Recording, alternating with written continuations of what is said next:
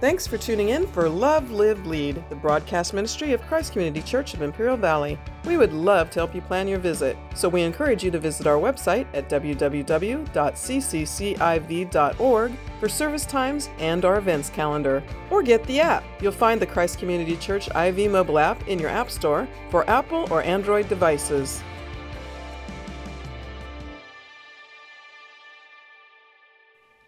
All right, turn in your Bibles to the book of Esther, chapter 9. The book of Esther, chapter 9. This morning we're going to talk about a Jewish festival called Purim, and you'll see why it's called Purim as we get into the text. But as we approach Jewish festivals this year, we want to touch on them and bring them to the attention of people because they speak really of our spiritual life too. Our roots go to the Old Testament. In fact, all the festivals actually point to Christ. Purim is not one of the main ones that you would see in Leviticus 23 instituted by the Lord. This came many years after Moses. So here we are, Esther chapter 9. And let's begin reading in verse 16. It says, "Now the rest of the Jews who were in the king's province also gathered to defend their lives and got relief from their enemies and killed 75,000 of those who hated them. But they laid no hands on the plunder. This was on the 13th day of the month of Adar, and on the 14th day they rested and made that a day of feasting and gladness. But the Jews who were in Susa," or your version may say Shushan, same thing, ESV is Susa. "But the Jews who were in Susa gathered on the 13th day and on the 14th and rested on the 15th day, making that a day of feasting and gladness. Therefore the Jews of the villages who live in the rural towns hold the 14th day of the month of Adar as a day of gladness and feasting, as a holiday, and as a day on which they send gifts of food to one another. And Mordecai recorded these things and sent letters to all the Jews who were in the provinces of King Ahasuerus, both near and far, obliging them to keep the 14th day of the month Adar and also the 15th day of the same, year by year, as the days on which the Jews got relief from their enemies. And as the month that had been turned for them from sorrow into gladness, and from mourning into a holiday, that they should make them days of feasting and gladness, days for sending gifts of food to one another and gifts to the poor." Anti-Semitism is alive and well in our culture today. But anti-Semitism is not new. Anti-Semitism has existed since the beginning of God's people. Anti-Semitism is basically a hatred towards the Jews. It is a hostility towards the Jews. It is an attitude against the Jews. And in Esther, we find an attempt here to annihilate the Jews. And that's what the book of Esther comes down to. God's deliverance from an annihilation of His people, God's chosen people. And whenever somebody or a nation comes against God's people, it never turns out well for them. It never turns out well for them. We can look through history and we could see historical accounts, biblical accounts of when people had risen up against God's chosen people and God intervened in a way that defended His people and defeated the foes of His people. In fact, usually, when you're looking at Israel's most severe enemies, when God intervened and put them to rest, it usually turned into a feast. If you look at Pharaoh and you see how he oppressed God's people, and after God was done delivering them, in the midst of their delivery, the celebration of Passover was instituted. Celebration of Passover. When you get into the intertestamental period, when you look at the period between the Old Testament and the New Testament, there was a guy named Antiochus Epiphanes who was a madman who tried to take out the Jews. In fact, he was just horrible towards the Jews. he sacrificed pigs on the altar in the Holy of Holies. He slaughtered pigs and wiped the blood all over the temple. He would butcher pigs and he would shove parts of pigs down the Jewish people's mouths. But when God was through with him, that turned into the celebration of Hanukkah, which is celebrated every year by the Jews in the month of December. That is their Christmas, so to speak. When you look at Hitler, Hitler is a madman as well who came against the Jewish people. His goal was to exterminate the Jews, and he attempted to do so. God intervened in that situation, and when the Jews were liberated, they gained independence. They were reborn as a nation in 1948, and they celebrate to this day, every year, their independence that came from God. When you look in the book of Esther, you see the enemies of God coming against His people, God delivering them, and that becomes the Feast of Purim. The Jews celebrate it every year because of what God did in this very book. Esther is the only book in the Bible, by the way, that doesn't contain the name God.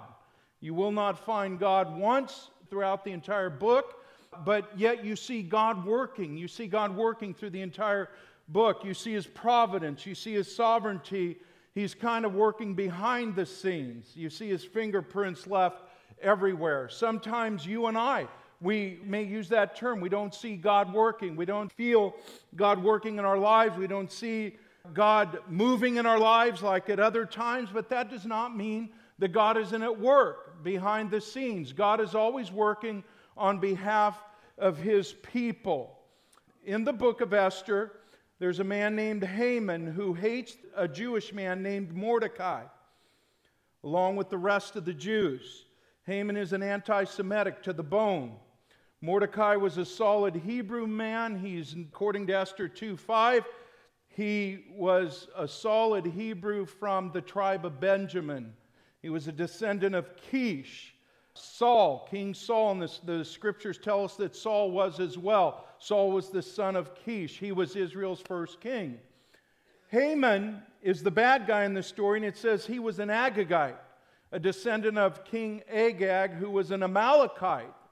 He was king of the Amalekites. And the battle we read of in Esther is between these two men, first and foremost. Mordecai, a descendant of Saul, King Saul, and Haman, a descendant of Agag, who was king of the Amalekites. Now, you may recall what happened during the reign of Saul.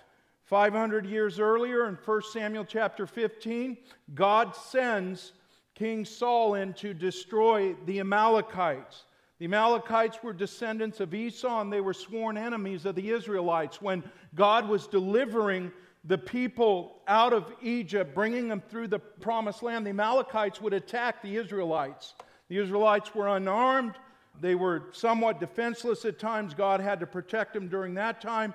But God cursed the Amalekites. He cursed the Amalekites. We read of it in Deuteronomy 25:19, where it says, "Therefore, when the Lord your God has given you rest from all your enemies around you, in the land that the Lord your God is giving you for an inheritance to possess, you shall blot out the memory of Amalek from under heaven. You shall not forget." So God curses the Amalekites. He's going to blot them out from memory, and the Lord was going to use King Saul to do that. In 1 Samuel 15, we read of the story. But Saul was disobedient to the Lord, and when Samuel approached Saul, he said, "Did you get rid of all the Amalekites? Did you do as the Lord had instructed?" And Saul said, "Yes." And then Samuel says, "What is the bleating of sheep that I hear in the background then?" In fact, Saul did not even kill Agag. He never killed him. Samuel had to finish him off. But regardless, what we see is some Agagites had made it through. And Haman is a descendant of that. The situation with Saul and the Amalekites teaches us that partial obedience is really disobedience to the Lord.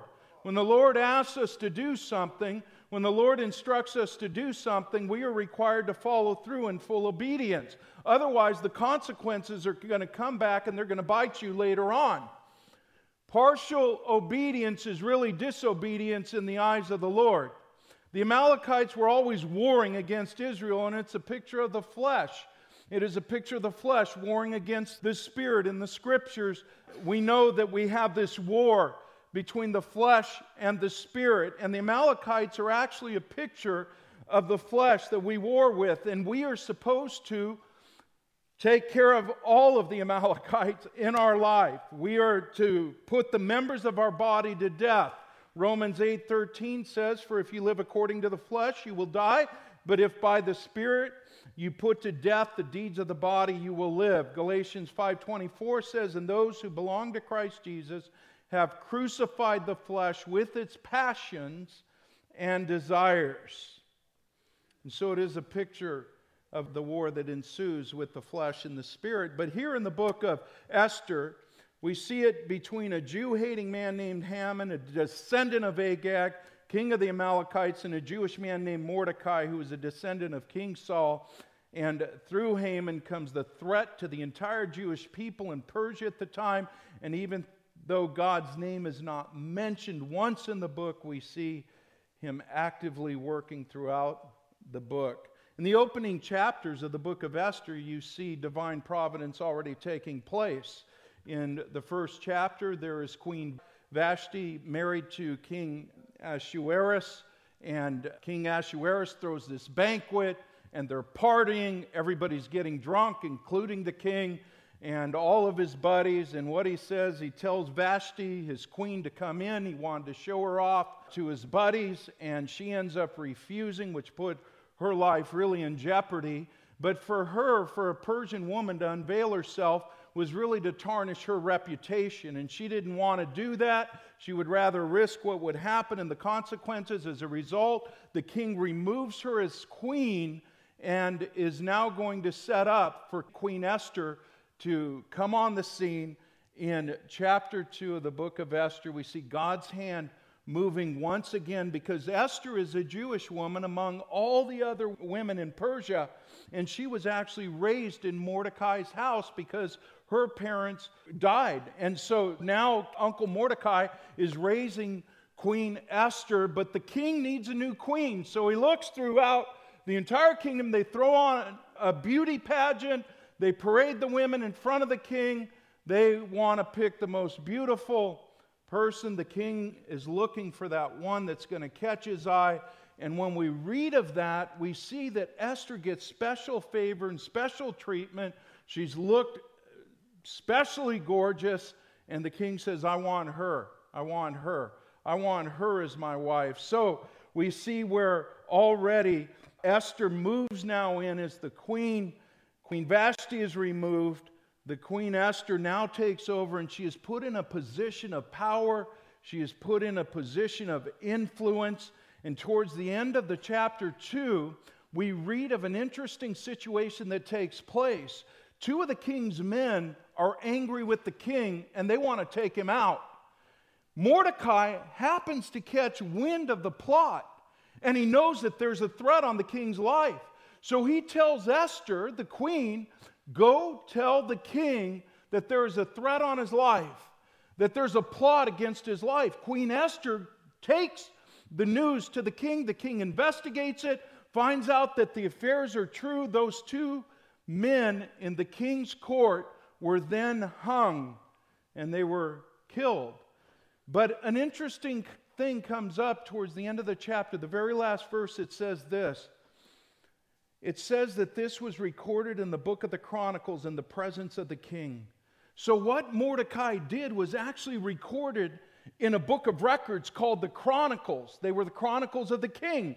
And the Chronicles were a place where they would record certain events. They would record certain important things that would rise up, and things that the king would do, and things that the king would accomplish, whatever was important, kind of like our history books. When we go to school, we would open up history books and we'd learn about George Washington, or we would learn about Abraham Lincoln, or we would learn about another famous leader. Well, the kings had their chronicles too, and they would record all these events. Now, when you come to the 3rd chapter, you find that the king appoints a man named Haman as his right-hand man. This guy becomes the prime minister. And as he becomes the prime minister, he is given an extreme amount of power. And everybody is to bow to him. When Haman walks through town, you're to bow to him. When he goes through the city streets, you are to bow to him. And Haman was one of those guys who was so full of himself, he lived off the praise of others. He lived off the praise of others. He wanted the accolades from the community. He wanted people bowing to him, and he really set himself up to be God-like. And everybody bowed to him except one guy, a guy named Mordecai. The Jewish man named Mordecai says, I'm not going to bow to him. I refuse to bow to this guy. And this infuriated Haman. He was just livid with anger. And so he's going to hatch a plot. And he is going to come up with a plan to annihilate all the Jewish people. It wasn't just Mordecai he was worried about. In his mind, he thought, well, if this Jewish man does not bow down to me and give me the praise, then there's probably other Jews out there that won't do the same thing. And so he comes up with this plan, this devious plan where he is going to annihilate and exterminate all the Jewish people. Now, to determine the day that he's going to do this, he seeks the Persian gods. And in seeking the Persian gods, he casts lots. He takes these lots and he casts them to determine the exact day that was right to take out the Jewish people. Now, that's important in the book of Esther, that idea of lots being casted. So he casts the lots and he finds out this is the perfect day to kill the Jewish people. The next thing he does, he goes to the king. He's got to sell his plan to the king. He's got to make sure the king buys in so he can come up with an edict, a decree that would murder all the Jewish people in the Persian kingdom. So Haman goes to the king. He's his right-hand man. He has every right to bring stuff to his attention. He goes to the king and he tells him of this plot. He says, look, this is what's going on. This is what we need to do. And by the way, when we take out all the Jewish people, you're going to have an extra 10,000 pounds of gold to your treasury. And to a king who's been at war, to a king whose treasury has been somewhat depleted, this was very enticing to King Ahasuerus, that he would think, man, that is a lot of money. I can beef up the national treasury once again. And so that was his selling point. That was one of Haman's selling points. But the sad thing is the money to the king actually blinded him to the severity of the situation. Don't forget that his own wife is Jewish herself, but he doesn't know it yet. And so the king says, you know what? That sounds pretty good. And they put out the decree, and the decree goes out to kill all the Jews on a certain day. Here's what Esther 3, verse 13 says. Listen to these words. Letters were sent by couriers to all the king's provinces with instructions to destroy, to kill, to annihilate all Jews, young and old, women and children, in one day. The 13th day of the 12th month, which is the month of Adar, and to plunder their goods. So the decree goes out, but the Jews don't know it. The decree goes out to the leaders of the provinces, and they're going to get instructions. And on that day, based on those lots being cast, they are going to turn on the Jews.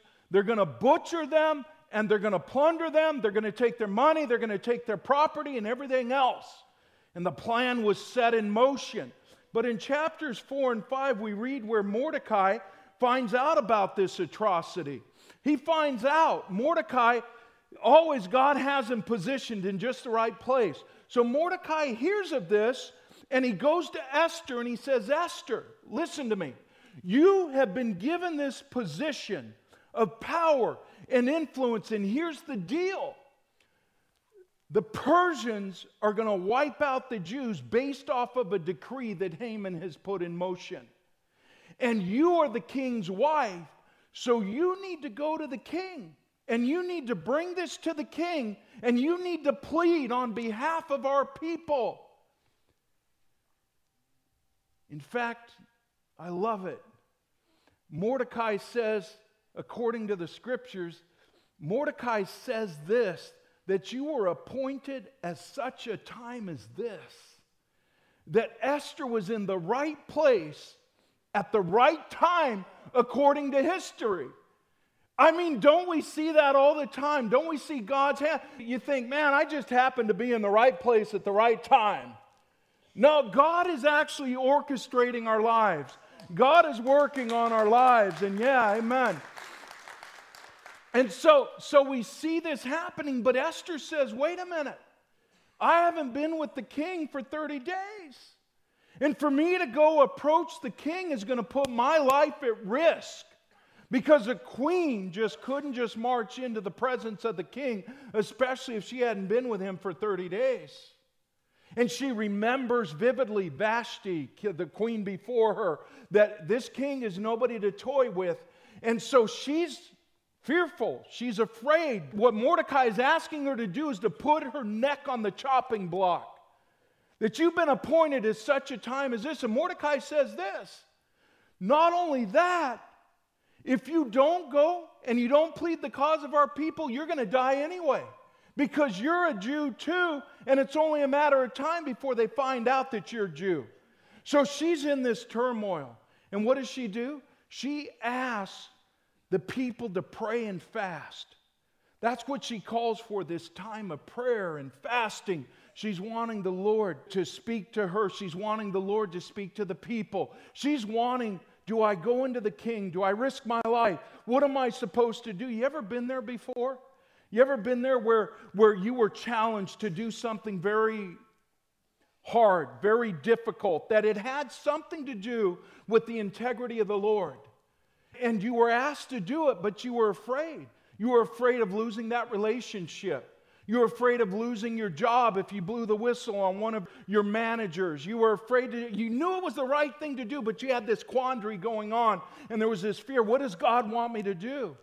I think of the Holocaust, when Christians knew what they should have done in Germany, and there they are worshiping in churches. And some of the history recorded says they were singing hymns as the rail cars were going by, and they would hear the sound of the rail car, and they would just sing louder, and they knew those rail cars were filled with Jews headed to their death. But they didn't act on it. They didn't act on it. And so here in the book of Esther, we see this happening. I don't know where you've been before. I don't know the circumstance that you had to run up against before, but sometimes God asks us to do things that are pretty risky. Sometimes God asks us to do things that put our own reputation in jeopardy.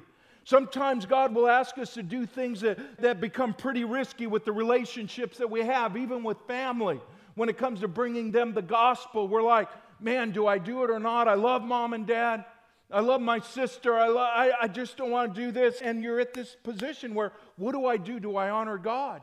Because the Bible says in Proverbs that the fear of man is a snare. And so here she is, and then she decides she's got to go through with it. She's got to go through with this, and so she puts her neck on the chopping block, and when she gets before the king, what's going to happen is the king going to extend the scepter, meaning, what do you want? How can I help you?